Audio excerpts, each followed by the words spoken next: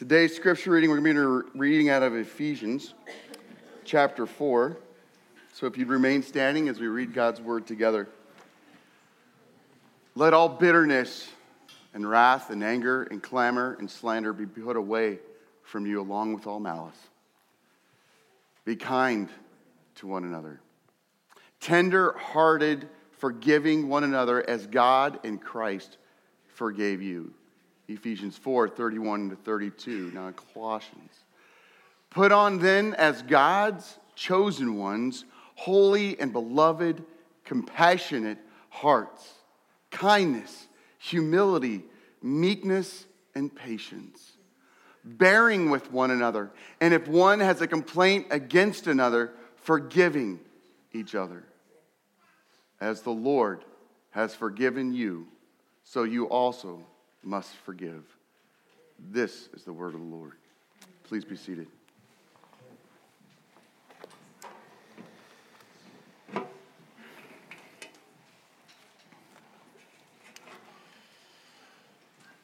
Sometimes I think it's just a good reminder to just say this, and I just want our parents in here to understand something. We love kids in our service. So if you've got kiddos that are downstairs, great to have them there. If you have kiddos up here, we're super glad to have them here. In fact, I'm really excited now that we actually have the nursery kind of up here in the corner, because guess what? I love hearing the cooing of a baby and sometimes the cries of a baby, because guess what? It reminds us what? Life. Amen. It also reminds us of the life that we have in Jesus Christ. And then we get to continually teach the next generation and the next generation and the next generation. Because I think the most terrifying statement in all of Scripture is that there rose up a generation who did not know God. We never want that said about Livingstone Church. We want to be perpetually teaching the next generation and the next generation about who God is. Amen? All right. Well, this morning we're in Genesis 45, and there are Bibles. We went and had distributed Bibles throughout, so if you see a Bible and you need to reach down and grab one, or if you need to ask your neighbor, hey, can I have that Bible? Are you using that? And grab that Bible. We want you having the Bible open on your lap, okay? And so again, with that wonderful statement that I heard from Jeff Vanderstelt a long time ago, either in an app or on your lap, we want the Bible open, okay? Down the road, we're kind of excited. We can actually make the formal announcement, can't we? Yes, we can, because you told your boss, so we can. This week, we've been praying about something about kind of our reaching out to our community and effectively reaching out to our community in wonderful ways. And so you said, you know what? We as a church, we want that to be a value of ours, if you want to be something that we completely are believing in, then we need to hire people in that direction as well. So this week, we actually brought on part-time Clarissa Steiner. Clarissa, raise your hand. Stand up. You got to stand up too. Yeah. All right. And so Clarissa is going to be in charge of our special events. She's also going to be in charge of all of our social media, our website, all those wonderful things. And so if you've got any questions, like, hey, if you'd like to be part of that team or give her a hand, go see her. But she's going to be taking care of that for us. But Clarissa also is going to be pushing us into this community. So Clarissa is going to be finding ways for this body of believers to get involved in what the community is already doing. So we're going to be having more of that. So we're going to be hearing about that as we look towards Winterfest, as we look towards Halloween, as we look towards these different things that are going on. We're going to get creative as a church body, and how can we effectively go out there and display the gospel of Jesus Christ in our community, doing what they're already doing, being where they already are. So that's part of what Clarissa's going to be doing for us, challenging me there in those ways. So get ready, church. We're going to go on the move. Amen? All right. Well, let's go before the Lord and ask Him for His help as we study this passage of Scripture.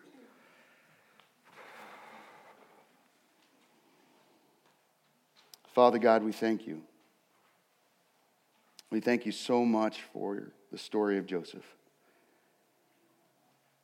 That as Moses wrote this down in the wilderness by the power of the Holy Spirit to a nation that was being taught what it is to know you and follow after you, Lord God, that it would continue to minister us thousands of years later because it's your word and it's living. And that the story of Joseph is so much more than just a story, but it is the word of God. It is the truth of God. Therefore has the ability to radically alter and shape our lives today as we seek to live for you. And Lord God, we ask for that right now. That this morning as we study, would have our hearts reshaped by the Word of God and the story of Joseph. In Jesus' name we pray, in the power of the Holy Spirit. Amen.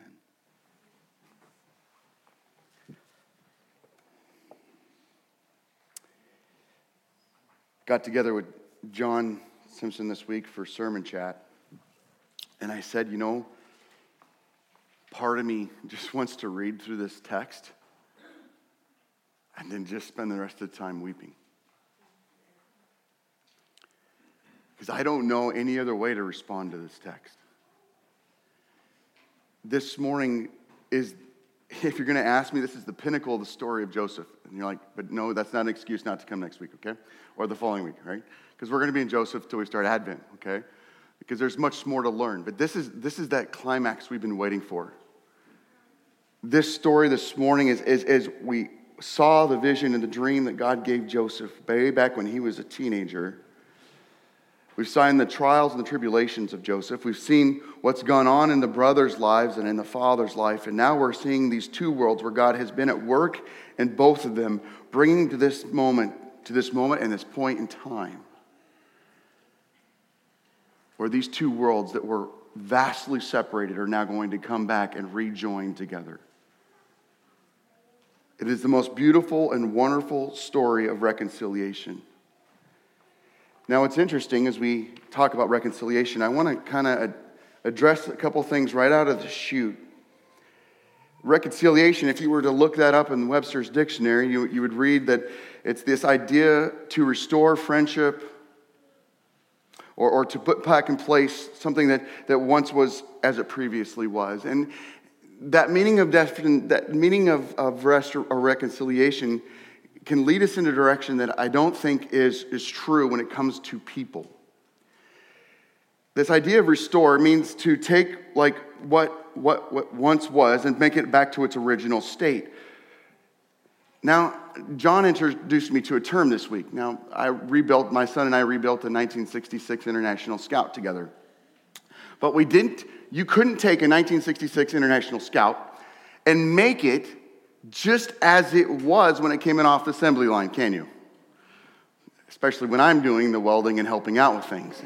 It's going to be, what John introduced me to a term, it's going to be a resto mod, okay? It's going to be modified restoration, okay? It's not back to what a factory was, but it's a little bit different. It's healthy, it runs great, engine runs well, transmission runs well, all that stuff, it runs great.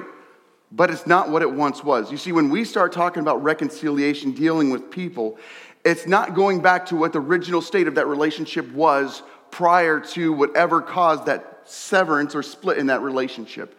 It's going back to a new. It's taking them forward and saying, we're going to be reconciled to one another, but it's going to be a little bit different. And this morning we're going to look at that. We're not going back to once was between Joseph and his brothers.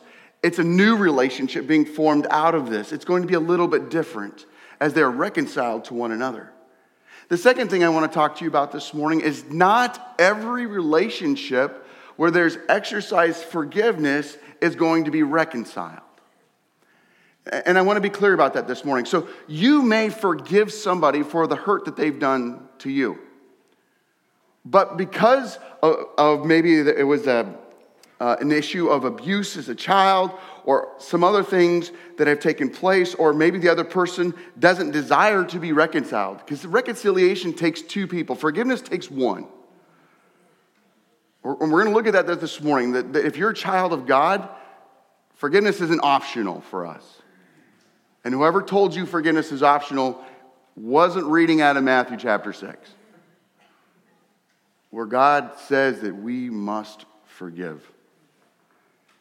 But just because we forgive doesn't mean this other person wants to re-enter relationship with us, and so there may not be reconciliation where the two people or the two groups have come back together to be in relationship with one another once again. Okay? Any questions on that? You can raise your hand if you have a question on that this morning. I think that's real important for us to understand. But this morning, we're going to look at reconciliation. we're going to look at two groups of people that come back together. So look here with me at the beginning of Genesis chapter 45, starting in verse 1. Then Joseph could not control himself before all those who stood before him. Now, if you're visiting with us this morning, you missed last week, this is where we left off last week. We went through three chapters 42, 43, and 44 last week, where there's a big famine taking place. It's the second year of the famine, and Jacob sends his sons down to Egypt to get food. Joseph is the one that is dealing out that food. Joseph recognizes what's going on, who those brothers are, but they don't recognize him because they see him just as an Egyptian. And so Joseph takes them through some of these trials, and as Joseph is taking his brothers through these trials, he is acting as the redeeming agent for his brothers. He's helping his brothers along in the process of their confession of guilt. Their confession of what they've done wrong. And we looked a little bit last week, and I encourage you to listen to the story last week. We're not going to go back through it all again, but they have quite a long history of messing up and sin, and from some pretty dramatic things that they've done wrong, okay? And so we're looking at this morning that Joseph, last week, was this redeeming agent in the lives of his brothers. And it brought to this culmination point where Joseph is standing before his brothers. His brothers are not hating Benjamin for being the youngest and showing favoritism. The brothers have confessed that the reason all these bad things are happening to them because they have sinned against God. They've sinned against their brother. And it's just reached this point where Joseph can't hold it back anymore. The flood, the tidal wave of pain, of emotion, of hope, all balled up in you. You ever have those in a tidal wave of emotion where you're like, all these different feelings are about ready to just blow up in one moment? That's what's going on here. Joseph's just reached this climax point of all these emotions have boiled up inside of him, and it's time. It's time for him to reveal who he is. It's time for him to reveal what God's got in plan and purposed for the family, for the nation of Israel. And he says here, then Joseph could not control himself before all those who stood by him, and he cried, "Make everyone get out for me." So he's got all these servants. I mean, he's the second most powerful man of all of Egypt. He's got all these servants. He's got all these people that gather around him. He kicks them all out just to have this intimate time with his brothers. And so no one stayed with him when Joseph made himself known to his brothers, and he wept aloud. The original language here is like this anguish just being released from the deep parts of his soul, so that the Egyptians heard it and the household of Pharaoh heard it. And Joseph said to his brothers, "I am Joseph. Is my father still alive?" But his brothers couldn't answer him, for they were dismayed. Now, looking at the real language, a little disappointed in the word choice in the ESV here, okay? If you write in your Bible, which I encourage you to do, I would write terrified. His brothers are terrified. Are you kidding me? The brother they sold into slavery, the one that they threw in a pit, the one that the father thinks is dead, is the second most powerful man in Egypt and standing before them. How would you, I'd be shaking in my boots too. Jaws on the floor, looking at each other going, "We're dead. We're dead." So Joseph said to his brothers, "Come near to me, please." Think about that. The emotion Joseph is feeling. He has heard his brother's confession of their sin. He sees how they're treating their younger brother now. And his heart is he wants to draw near to them and be close to them. And he doesn't want any more barriers in the relationship. He wants intimacy with his family once again. For too long, he's been far from them. For too long, he's been out of relationship with them. For too long, walls have stood in the way. And it's time for them to come down. You see, that's what reconciliation does. Reconciliation is the destruction of barriers in relationship. And it's seeing people come back together into fellowship with one another. Yes, differently than the way it was before. but not in a way that is harmful. And they came near, and he said, I am your brother Joseph, whom you sold into Egypt. He puts it all on display for his brother. He exposes his heart to his brothers once again. I want you to think about that. How hard that had to have been for Joseph. Years upon years upon years, Joseph has been separated from his family, and he doesn't care anymore. I want to be close to them. He has every right in human terms to keep the distance between him and his brothers. He has every right to hate them. He has every right to keep them at a distance and not draw them in. But he says, no, not anymore. It's time for us to be family once again. Exposes his heart fully to them. And I think about the greater Joseph, Jesus. And I think in this story, Joseph is, we see what we call a savior motif. We see this imagery, this understanding that Joseph is acting as a type of savior for God's people here. And as amazing as the story is, amazing like that forgiveness. I mean, if you're not in awe right now of just his ability to forgive, you got to understand, first of all, it didn't come from Joseph, but it came from God. God gave Joseph the ability to forgive them. God had to take Joseph through the issue with Potiphar. He had to take Joseph through a time of slavery. He had to take Joseph to this rising in power. God had to take Joseph through all those things to prepare him for this moment of reconciliation to his family. And God had to take Joseph's brothers through all that they had to go through, and Joseph's father, in order that they could come back together right here, right now. It's a beautiful story of God's sovereign power preparing these people to be reconciled to him and to each other. And we should be in awe. But you know what's crazier? And what's more mind-blowing is the greater Joseph, Jesus Christ, who daily, when we fail to follow him, when we fail to pursue him, when we fail to do what we're supposed to do in obedience to Jesus Christ, continues to say, I forgive them, they're under the blood. We just talked about it in the creed. He sits at the right hand of God the Father, interceding on behalf of us. And as our stench of our sin, the stench of our disobedience comes up before the throne, he turns to the Father and says, under the blood, under the blood, under the blood, under the blood. The greater Joseph never, ever stops reconciling us to God. What a beautiful picture of Jesus. And what a beautiful picture of us. See, reconciliation draws us into this intimacy with God and this intimacy with one another. Because the more we become aware of our sin and our sinful behavior, the more we fall in love with Jesus. Because we realize how much he's done for us, what it took for him to reconcile us to God. And the greatest commandment, Jesus tells us, is to love God and love one another with all your heart, your soul, your mind. So that reconciliation is not just this way, but it's also supposed to be this way. You see, God's people should never remain divided and fractured in unforgiveness, first of all, but also in reconciliation, second of all. We should be able to forgive one another and be reconciled in relationship to one another because of what Jesus Christ has done on our behalf, so that we might have that intimacy with one another. The second thing we learn about this as a reconciliation as we continue on here is the power of reconciliation. Look with me here, starting in verse 5. And now do not be distressed or angry with yourselves, because you sold me here. For God sent me before you to preserve life.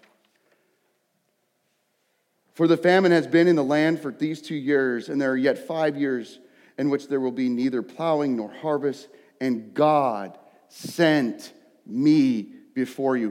Hey, listen, if you write in your Bibles, and again, encourage that, underline every time Joseph says in this passage, God sent me. God sent me before you to preserve for you a remnant on earth and to keep alive for you many survivors, so that it was not you who sent me here, but God. He has made me a father to Pharaoh and lord all of his house and ruler over all the land. Hurry up and go to my father and say to him, thus says your son Joseph, God has made me Lord of all of Egypt. Come down to me. Do not tarry. You shall dwell in the land of Goshen, and you shall be near me, you and your children and your children's children and your flocks and your herds and all that you have. There I will provide for you, and for there you are yet 5 years of famine to come, so that you and your household and all that you have do not come to poverty. And now your eyes see, and the eyes of my brother Benjamin see, that it is in my mouth that speaks to you. You must tell my father of all my honor in Egypt, and all that you have seen here. Hurry and bring my father down here.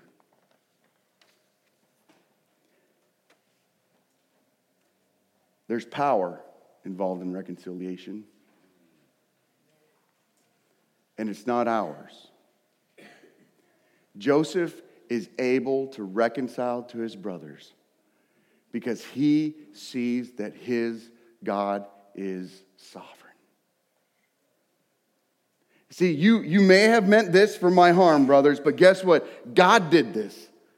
God used even your sin for his might, his glory, because that's how big our God is. God isn't thwarted by our sin. Amen. Thank you. And for us as Christians, we should be so excited about that right now, because the world we live in is filled with sin and people trying to thwart the plans of God. But guess what? God is even using their brokenness and their sin for his work, because he knows what's taking place. He knows what people are going to do, and his plan will never be stopped by us, ever. That's how sovereign and glorious our God is. And when we look at reconciliation, we can be reconciled because God can use even this junk, brokenness, hurt, pain for his glory. That's power. But when we don't reconcile, we refuse to confess that power of God into our lives. We refuse to say God can bring something good out of this. The second piece of power that we see here is that we see God is great, his sovereignty. The second piece is God is gracious. I'm going to correct my English here. Does the nation of Israel, the descendants of Jacob, deserve preservation? Absolutely not. Remember all that stuff, right? Tamar. Some of you had to go home and explain some terminology to your kids. Sorry about that. It's in the Bible, though. I mean, if you can read the Bible, you can run into it eventually, right? The brothers were guilty of some horrific sins. Horrific. But because God is a gracious God and a loving and a compassionate God, he is going to use his sovereignty to preserve a people that should not be preserved. And that is still going on today, brothers and sisters. Do you think the church deserves to be preserved? Come on. Look at our history. The church is responsible for racism. The church is responsible for slavery.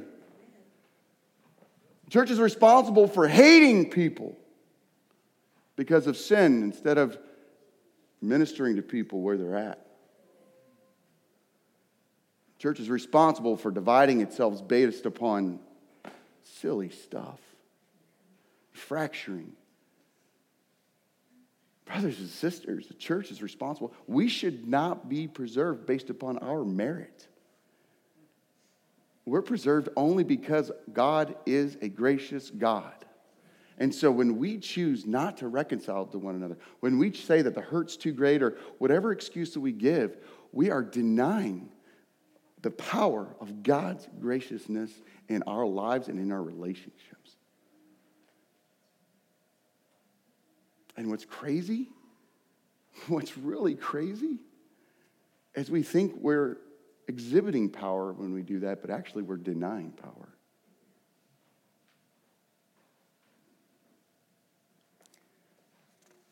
What an impassioned speech Joseph delivers here. Galatians 2:20. I am crucified with Christ, nevertheless I live. Yet not I, but Christ liveth in me. And the life which I now live in the flesh, I live by the faith of the Son of God, who loved me and gave himself for me. Revelations 3:21, the one who conquers, I will grant him to sit with me on the throne, as I also conquered and sat down with my Father on his throne. Jesus Christ, his accomplishments, means that we get to be more than conquerors. But the world defines conquering as us doing what we want. But God defines conquering as us doing what God wants. And God wants us to forgive. God wants us to reconcile to one another. God wants us in relationship with each other. God wants us reliant on each other. The next piece that we see here is freedom of reconciliation. Starting in verse 14. Then he fell upon his brother Benjamin's neck and wept.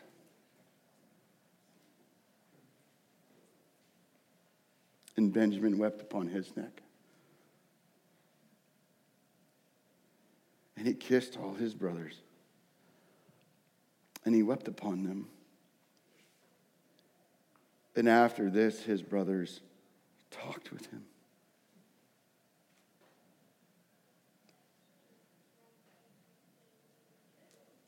I think a powerful illustration right now might help us understand the freedom of reconciliation. So I was told a story this week that if you were in Sunday school last week, you've heard, but I think you needed to hear it again.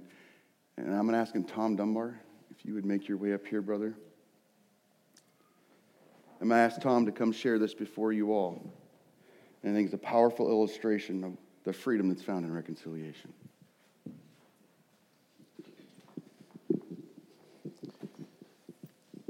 We had the privilege of being called to be missionaries.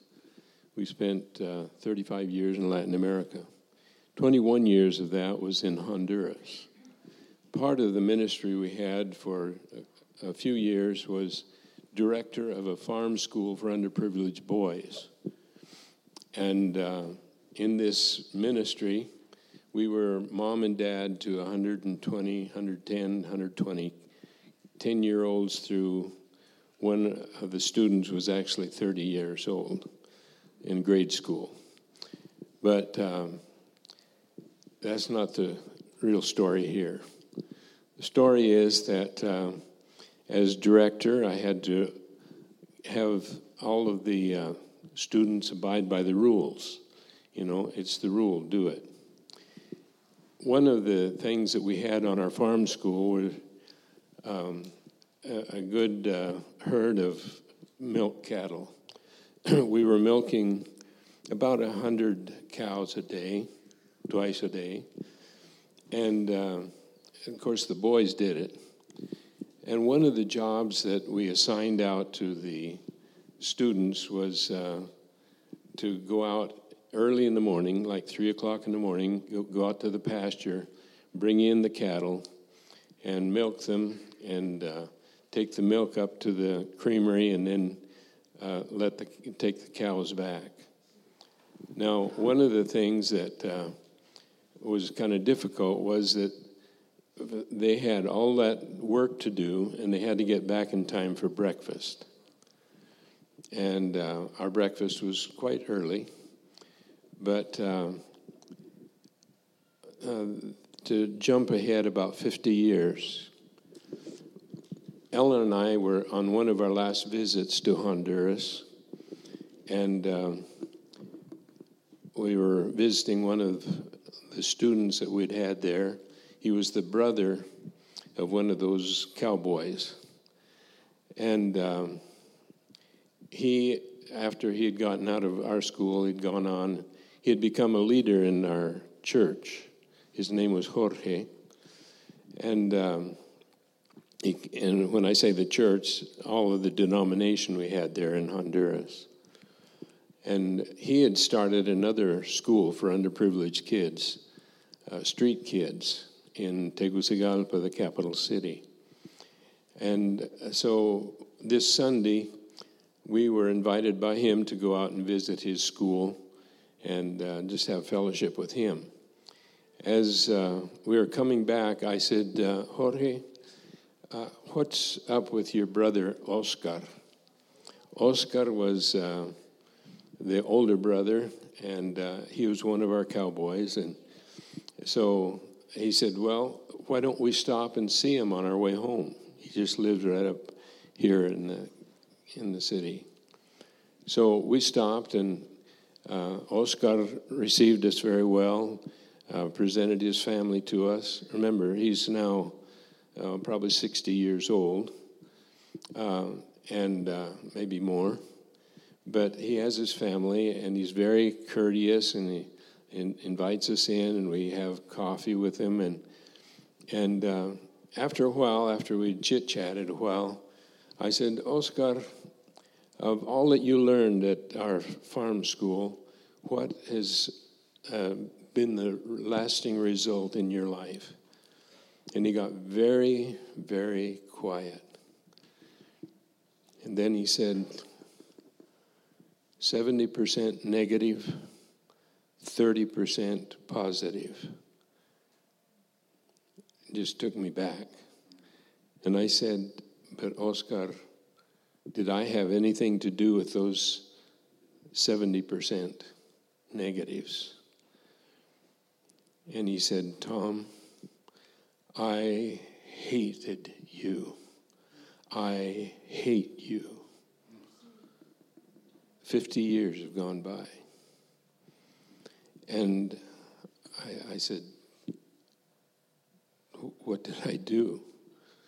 He said, do you remember how I had to go out early in the morning and I had to bring in the cattle and then I had to milk them and I had to do all this and I was hungry and then I had to get down to the kitchen and the kitchen was closed. So I'd have to go around back and I'd ask some of the boys that are washing the dishes to bring me a little bit of food. And you'd catch me, and so then you'd punish me. I hated you. And I said, Oscar, I'm sorry, I didn't know that. I should have, but I did not know that. He said, we were hungry. We boys with the cattle, we were hungry. We had to do something. And I said, I'm sorry. And he began to weep. And he wept like a little baby, just wept. You know what that does to you. And so after we talked a little bit more, he was sitting on one side of the room and I on the other. And I said, Oscar, will you forgive me? Will you forgive me? And he got up from where he was and he came and said, Tom, I forgive you. Now, when he had said, I hated you, he said, I also hated the gospel. I didn't want to have anything to do with God. And so apparently I, that great missionary, had turned him away from God. And so he finally said, Tom, I forgive you.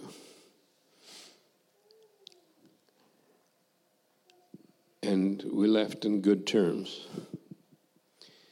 About a month later, I was in communication with his brother, Jorge, and I said, Jorge, what's with Oscar? He said, you'll never believe it. He's never come to church before, but now he started to come to church. And the other day, he was saved. And then a little bit later, I contacted him, and he said, and Oscar is serving in our church.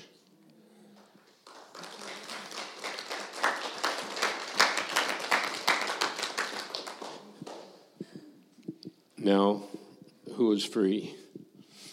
He's free. And though I was unaware, I became free that moment as well. So grateful to our Lord.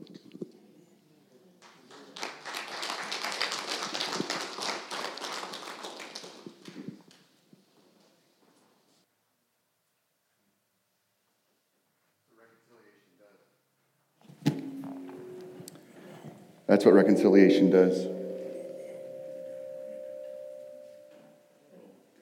There we go. It sets both parties free.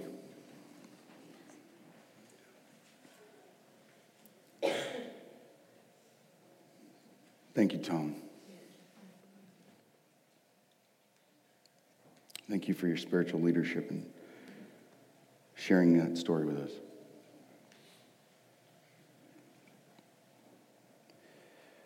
When we don't reconcile to one another, when we don't forgive each other,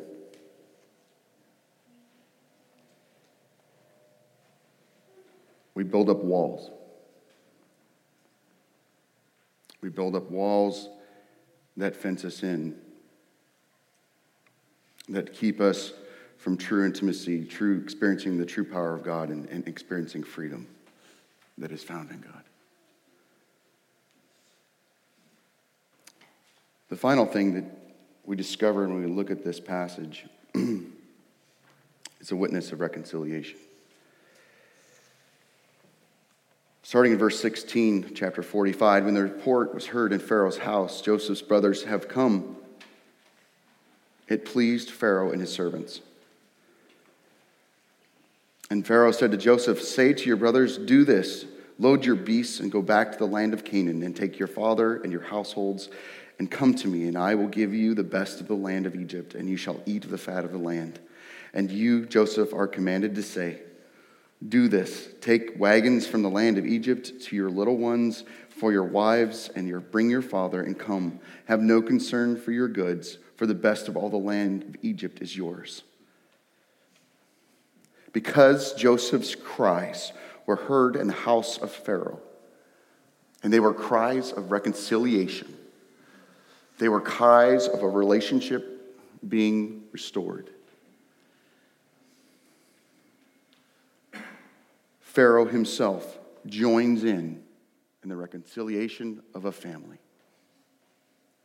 A man who does not know God, far from God, a pagan man, becomes part of the reconciliation process. Now, what's very interesting, Joseph was very powerful and very favored by Pharaoh. If Joseph would have hated his brothers, Pharaoh would have nuked them. Pharaoh wouldn't be sending chariots to bring them in. He'd be sending his army to destroy them. But because of Joseph's forgiveness of his brothers and God's work in his heart, reconciliation is being put on display for a whole nation to see. A whole nation. To watch a people get reconciled to their God and to each other, put on display in front of the most powerful man in all of Egypt. Verse 21, the sons of Israel did so, and Joseph gave them wagons according to the command of Pharaoh, and gave them provisions for the journey to each and all of them, and gave them a change of clothes. But to Benjamin he gave 300 shekels of silver and 5 changes of clothes. And to his father he sent as follows: 10 donkeys loaded with good things of Egypt, 10 female donkeys loaded with grain, bread, and provision for his father on the journey. Then he sent his brothers away, and as they departed, he said to them, "Do not quarrel on the way." Now, what's he saying? Don't quarrel on the way. Oh, just get along, guys. Just get along. Is that what he's saying here? No, I would argue not. I think that the term here is actually stir up. Don't get stirred up. Don't get spun up on the way home. And if you think of it, this might refer to a fear of robbers, but more likely, it's an assuring word that they need not be fearful about returning to Egypt. They might have thought that once Jacob was in Egypt, Joseph would take his revenge on them. Joseph doesn't want his brothers building things up in their minds in that time away from one another that can hurt their reconciliation, that can hurt their relationship when they get back together. And I think we do that. Don't we? When we spend time away from people, we build up things in our mind against those people that stand as barriers that when we get back together, we're having to overcome stuff that we've already forgiven each other for. You see, forgiveness and forgiving people and reconciling to people is not a one and done thing. It's this continually reminding yourself that, no, I have forgiven them. And I was thinking of a garden, right? Or you got weed season, right? Right now is the time to, get your lawn, according to people, that you're supposed to get your lawn ready for next year by spreading the stuff out right now so that the weeds won't come back. But there's some weeds you just got to dig out.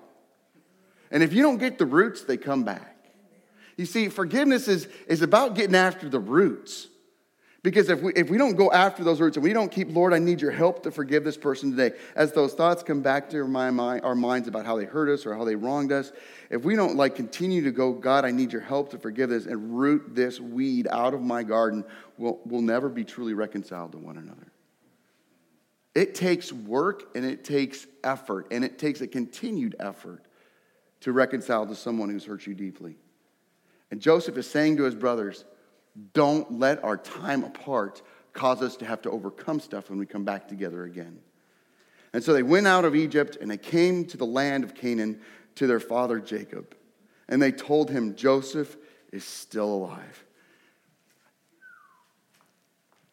Everything is on the table right here. The truth is out there. That's when true reconciliation can take place. And that's scary.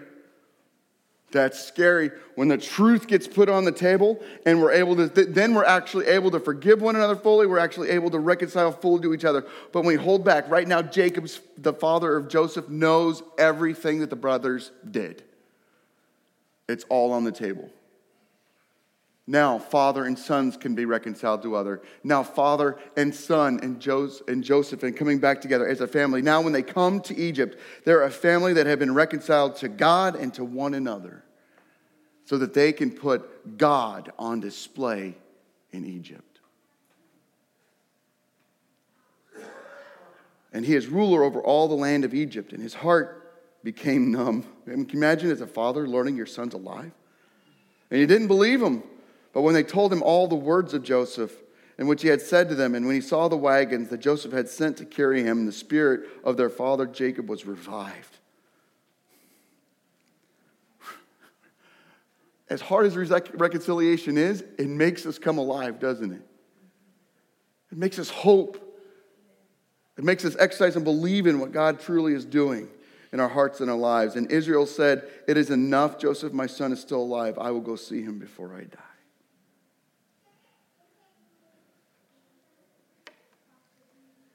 When we actively engage in reconciliation, when we intentionally say, I am going to not just forgive someone, but I'm going to restore that relationship, I'm going to pursue reconciliation, we regain intimacy with people. We don't have to run into each other in the grocery aisles and do an about face and run away from each other anymore. Now we can run up and greet one another, and that's been some of the coolest things. So if you're visiting with us, little past note, but Christy and I, when we came here, we went through some rough times at LSC, and we didn't handle things very well. And so this year we sent out forgiveness letters to some folks. And it was very humbling, 42 letters to be exact. Well, we've gotten letters back. And you know what's so cool about that? I got to sit with a couple in my office this week. And we got to have this amazing conversation. And when I see them out in the community now, I get to hug them. I get to restore that relationship with them and know that there's forgiveness and that they don't hold anything against me because of my sin. And it's beautiful. And it's freeing. Because so many times, Christy and I would go out in the community and we'd see some of these individuals and those thoughts, what do they think of us? Do they hate us? Da, da, da, da, da. And now we just get to hug each other. There's freedom. There's intimacy that's regained. There's experiencing of God's power. As we reconcile to one another, we experience the sovereignty of God, how great he is, and we experience the graciousness of God. We experience the incredible joy and peace that through freedom. Tom's story, do I need to say anything more? The joy and the peace that was brought to that man and to Tom. Tom didn't even know he needed it, but man, all of a sudden when that burden's lifted, you're like, thank you, Lord, I've been carrying that. I didn't even know I had it on my back. And somebody has come to faith in Jesus Christ because Tom didn't justify it. Tom could have. Well, I was doing the best I can. I had 120 kids. Things had to get done. If you didn't accept my rules, whatever. He didn't. He humbled himself and he said, would you please forgive me? Praise be to God. Spirit was moving within Tom that day and leading that process of reconciliation. And we put the gospel on display when we reconcile to one another. We put the story of God on display. So why in the world don't we reconcile, right?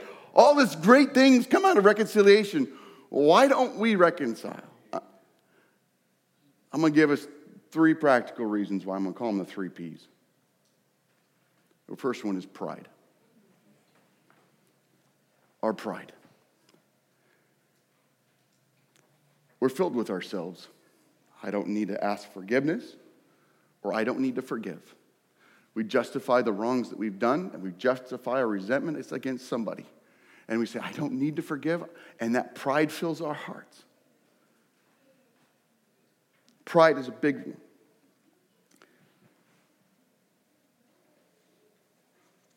The next one is that you and I, we have a perverted sense of justice.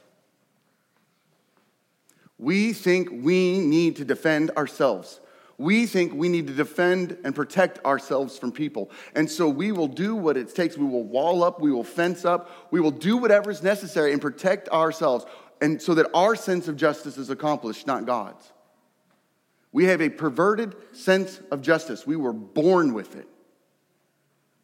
And only by the power of God can we overcome it as we understand God will defend us.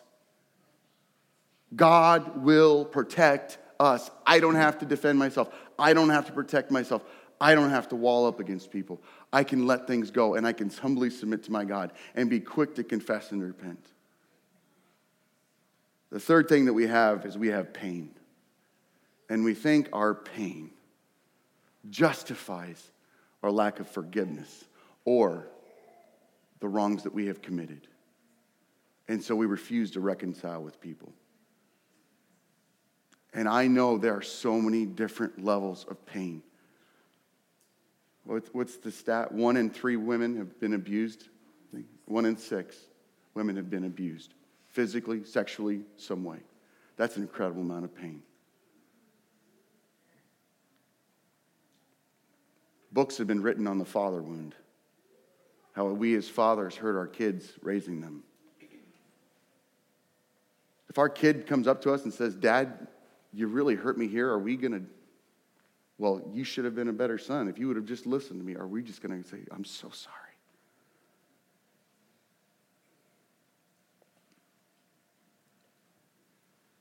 Sometimes it's not even, it's perceived pain. It's pain that we've noticed from afar. We've thought what we felt, and we were holding on to this grudge, this hurt inside of us, instead of surrendering it to Jesus. We have never experienced freedom in that area, so we're holding on to this pain, and it's killing our relationships. And it's killing our relationship, most importantly, with God. Let me tell you something. If you refuse to forgive, you're hurting your relationship with God. You're putting a barrier in between you and your relationship with God. You think it's just affecting you and somebody else. No, it's affecting your relationship with God, and you're keeping spiritual growth from happening.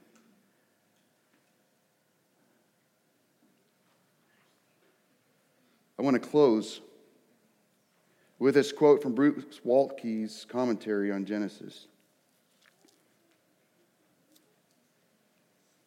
This scene exposes the anatomy of reconciliation.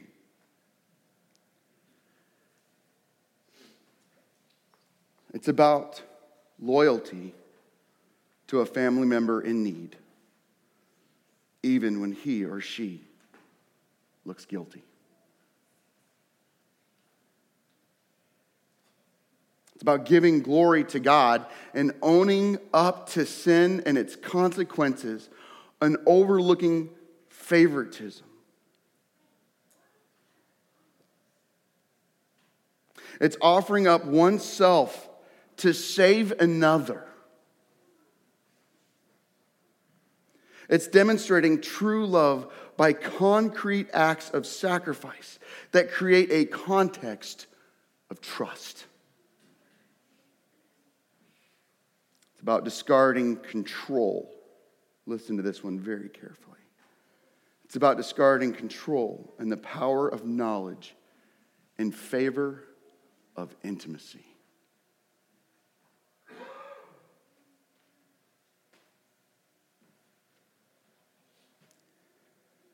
It's about embracing deep.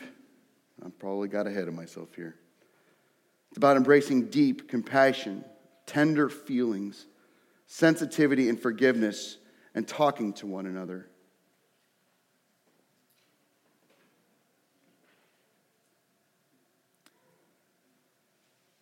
A dysfunctional family that embraces these virtues will become a light to the world. That's my heart and our prayer for this family. That as we embrace reconciliation, as we embrace living this way in forgiveness, and we become excited about forgiving one another, and we become excited, as weird as it sounds, about confessing to one another that we've done wrong, as we become excited about living out the gospel, we become a beacon in Chelan Valley of the gospel of Jesus Christ. We put God on display, and the witness goes forth that they mean it when they're a family. They hurt each other, but they don't walk away from each other. They forgive each other. They confess sin to one another. They lift each other up. When somebody comes forward and they confess sin and you're expecting them to get beat down, instead of that taking place, they're lifting each other up and they're restoring people to their faith in Jesus Christ, not just kicking people to the curb. You see, we can deal with messiness of sin. I mean that. We can deal with it. When it's confessed and when it's repented of, we can deal with the messiness of sin. But we can't deal with the messiness of sin when it's hidden and it's tucked away in a little corner and area. But as we confess to one another, as we struggle to live life together for the gospel of Jesus Christ, brothers and sisters, we become a beacon of light in this place. I want that for us. Because that's what they're doing. The nation of Israel is coming to dwell in Egypt, and God is on display in Egypt through the nation of Israel as a broken, messed up bunch of sinners. Confess, repent, reconcile to one another and to God, and live for God in a foreign place in a strange land. Man, it sounds a lot like the church, what we're supposed to be. So I'm making a commitment to you guys. I'm making a commitment. Something I have done not very well. You know, if for some reason you want to run away from something that takes place here in the church, or something happens and you stop showing up, or I'm going to come after you. Why? I need you. We're a family. I need you. I would not let my brother Justin, he's breaking my heart. He's moving to Ohio to be a pastor. He leaves on the 18th, and I'm texting with him yesterday, and it stinks. It's going to be so far away.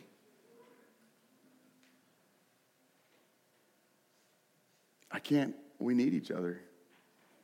You're my brothers. You're my sisters. You have spiritual gifts that I don't have. Amen. And I need you to be part of my family. And I need to be part of yours.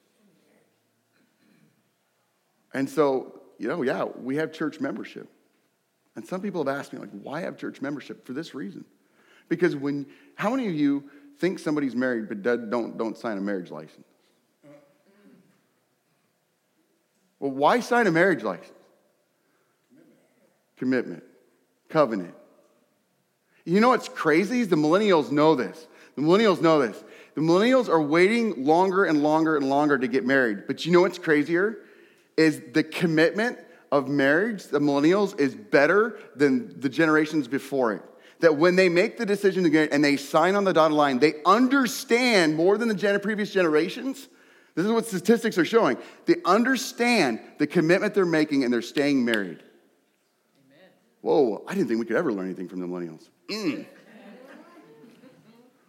Brothers and sisters, to be part of the family of God means that we commit to one another. We commit serving with each other, for the glory of God. And I've gone way long this morning, and I just felt like this morning was so important for us that we live a life of reconciliation together. Please join with me in prayer. Father God, thank you for this morning. And I pray that you'd be with us as we try to live this out together. It will be easy, and it's going to be difficult, and we're going to rely on each other. Thank you, Lord God, for your love, your grace, and your mercy. In Jesus' name we pray, by the power of the Holy Spirit. Amen.